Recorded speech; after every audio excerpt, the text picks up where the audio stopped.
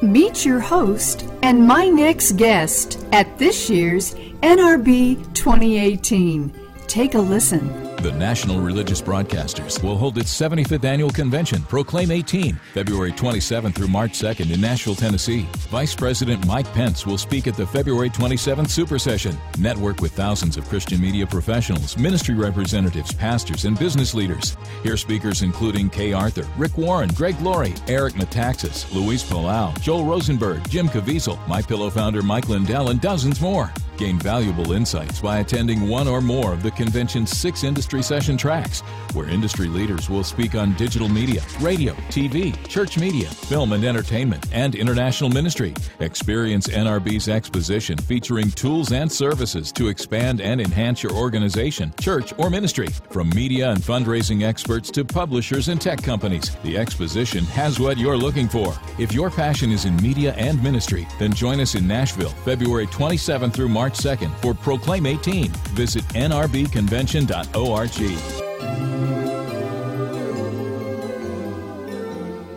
Hello, everyone.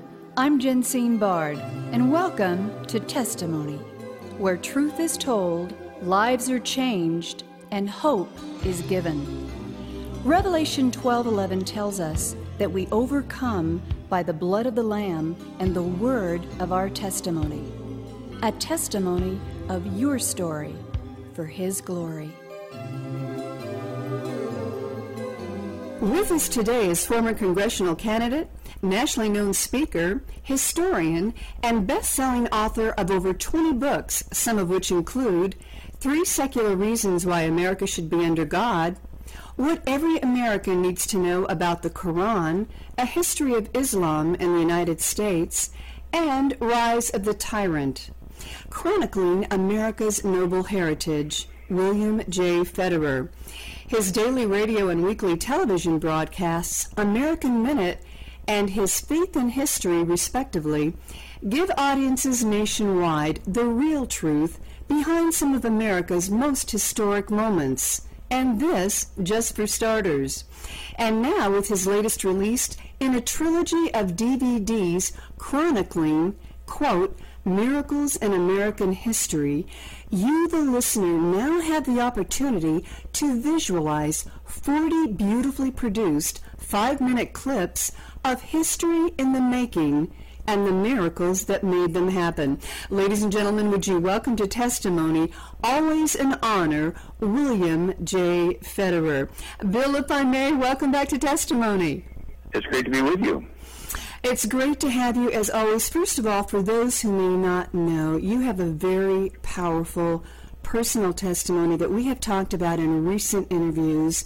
One of 15 children whose life was forever changed by his Maker, Jesus Christ. That story at iTunes Testimony with Jensine Bard, plus others. You're the author, as I alluded to earlier, of over 20 books, and Dr. Ben Carson has heralded your work, and I quote in part, extraordinary research to uncover documents revealing the true sentiments and beliefs of our founders, end quote. So, Bill, let's get right to it. In part 1 of our 2-part conversation today, would you give us an overview of the Miracles in American History, volumes 1, 2, and 3, and then let's talk about some of those miracles. Bill Federer, please tell us that story. Well, thank you so much. Well, I've done research on world history, and from the beginning of recorded history around 3300 BC, Sumerian cuneiform on clay tablets in the Mesopotamian Valley, from the beginning of record keeping, the most common form of government is a king. Nimrod, Tower of Babel, Gilgamesh, king of Uruk, Egyptian pharaohs, Alexander the Great, Julius Caesar, Attila the Hun, Genghis Khan. And as the centuries go on, the kingdoms get bigger and bigger and bigger. Clearly, there's a global goal in mind. But at the time of the founding of America, the most powerful king on the planet was the King of England. He controlled 13 million square miles, 500 million people, all of India, a quarter of the world's population right there, Australia, New Zealand, Hong Kong, British Guyana, Canada, and America.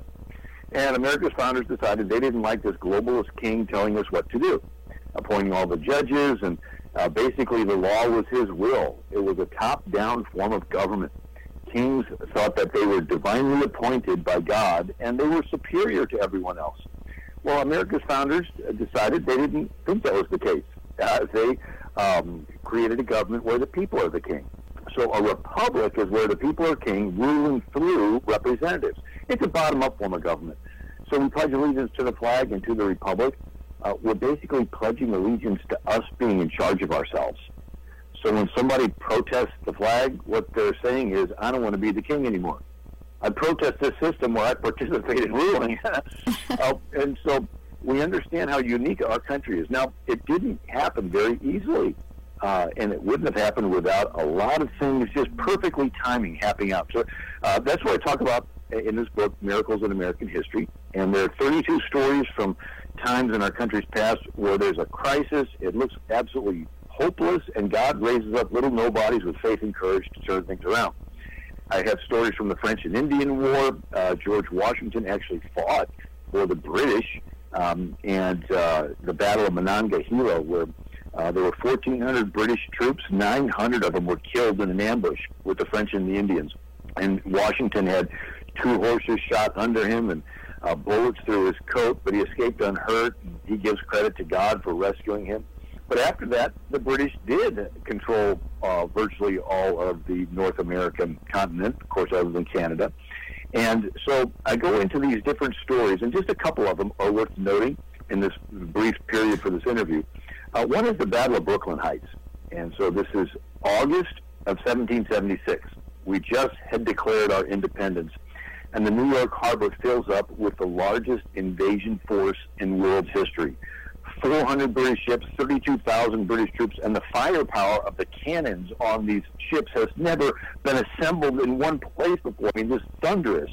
And well, the Continental Congress, just right before that, had passed a day of fasting and prayer. We earnestly recommend the 17th of May, 1776, to be observed as a day of humiliation, fasting, and prayer. And it ends through the merits and mediation of Jesus Christ, obtain pardon and forgiveness. Washington orders his troops to observe the day of fasting and prayer. He says, the Continental Congress, having ordered Friday the 17th to be observed as a day of fasting, humiliation, and prayer, and the general commands all officers and soldiers to attend divine services. Washington writes to his brother, his younger brother, John Augustine Washington, we expect a very bloody summer of it at New York. We are not either in men or arms prepared for it. If our cause is just, as I do most religiously believe it to be, the same providence which has appeared for us will still go on to afford us its aid. So here's Washington saying it looks really hopeless. We're fighting the most powerful military force on the planet, but he has faith. And so the word providence in 1828 Webster's Dictionary says the care and superintendence which God exercises over his creatures by divine providence is understood God himself. So the situation was the British unloaded their troops far away from where the Americans were. The Americans were dug in facing the water, figuring that's where the British were going to attack from. But the Loyalists showed the British where to land and march all night long through Jamaica Pass and attack Washington's troops from behind there at Brooklyn Heights, New York, on August 27th of 1776. 3,000 Americans died. It was only 300 British. And this was the largest battle in the entire Revolutionary War, and it was the entire American army. There was no second string that we could call in for help. Washington watches the 400 young men of the 1st Maryland Regiment charge directly into the British lines, and they all end up dying. He says, good God, what brave fellows I've lost this day. Well, the sun goes down, and Washington is pinned up against the water with the British ships in the harbor and these troops coming down on him. And he probably thinks that the next day he's going to get hung by the British, but instead he gets every boat he can find, and he begins to ferry his troops across the East River to Manhattan Island.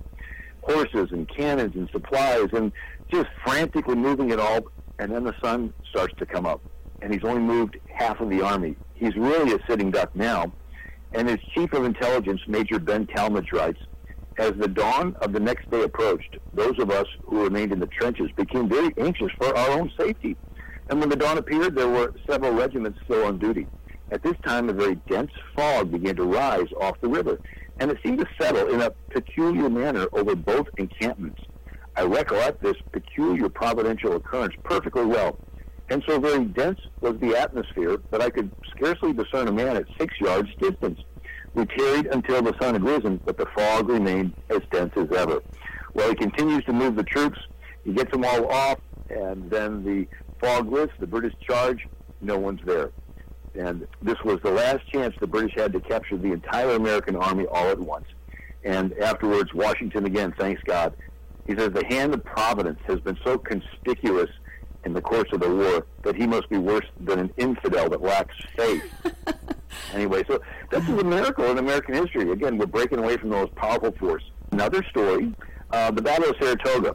So now the British have New York, but the British wanted to land in Canada, march down the Hudson River Valley, and take all of New York from the land side. So they'd sort of cut the country in half, with the middle and the New England colonies on one side and the southern colonies on the other.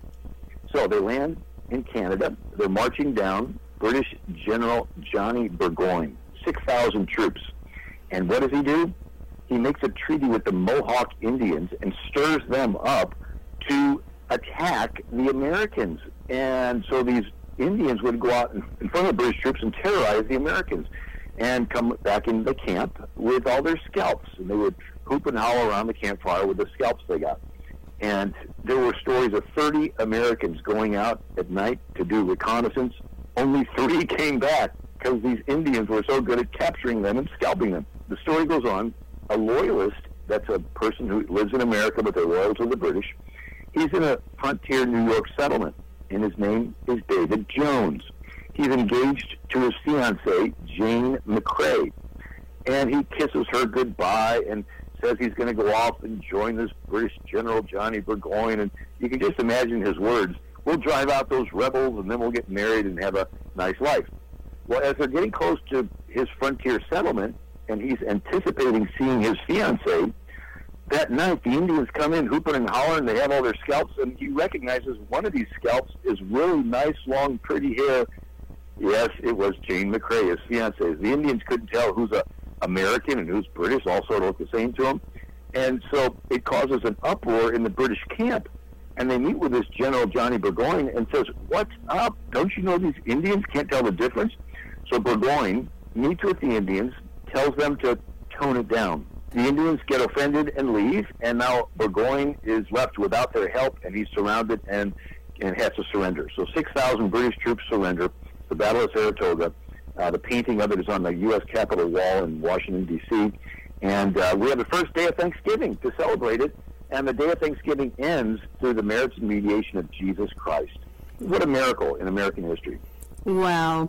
Ladies and gentlemen, you have been listening to William J. Federer, author, historian, and radio host of the wildly popular American Minute radio broadcast and weekly television broadcast, His Faith in History. You can learn more about Mr. Federer's work, ministry, and mission by visiting AmericanMinute.com and get his latest DVD trilogy, Miracles in American History. You will be blessed you did. Bill, it is always a joy speaking with you. We look forward to hearing much, much more of the miracles next week. God bless you. God bless you. Testimony is a global broadcast made possible by the generous contributions of our valued partners at Jensine Bard Ministries and you, our listening audience. Together, we are reaching souls for Christ, one testimony at a time. If you would like information on how you can support this broadcast with your tax-deductible gift, please visit us at jensinebard.com. That's one word, JENSINEBARD.com. And join the conversation at our Facebook page, Testimony with Jensine Bard. Thank you for listening, and please join us again for Testimony.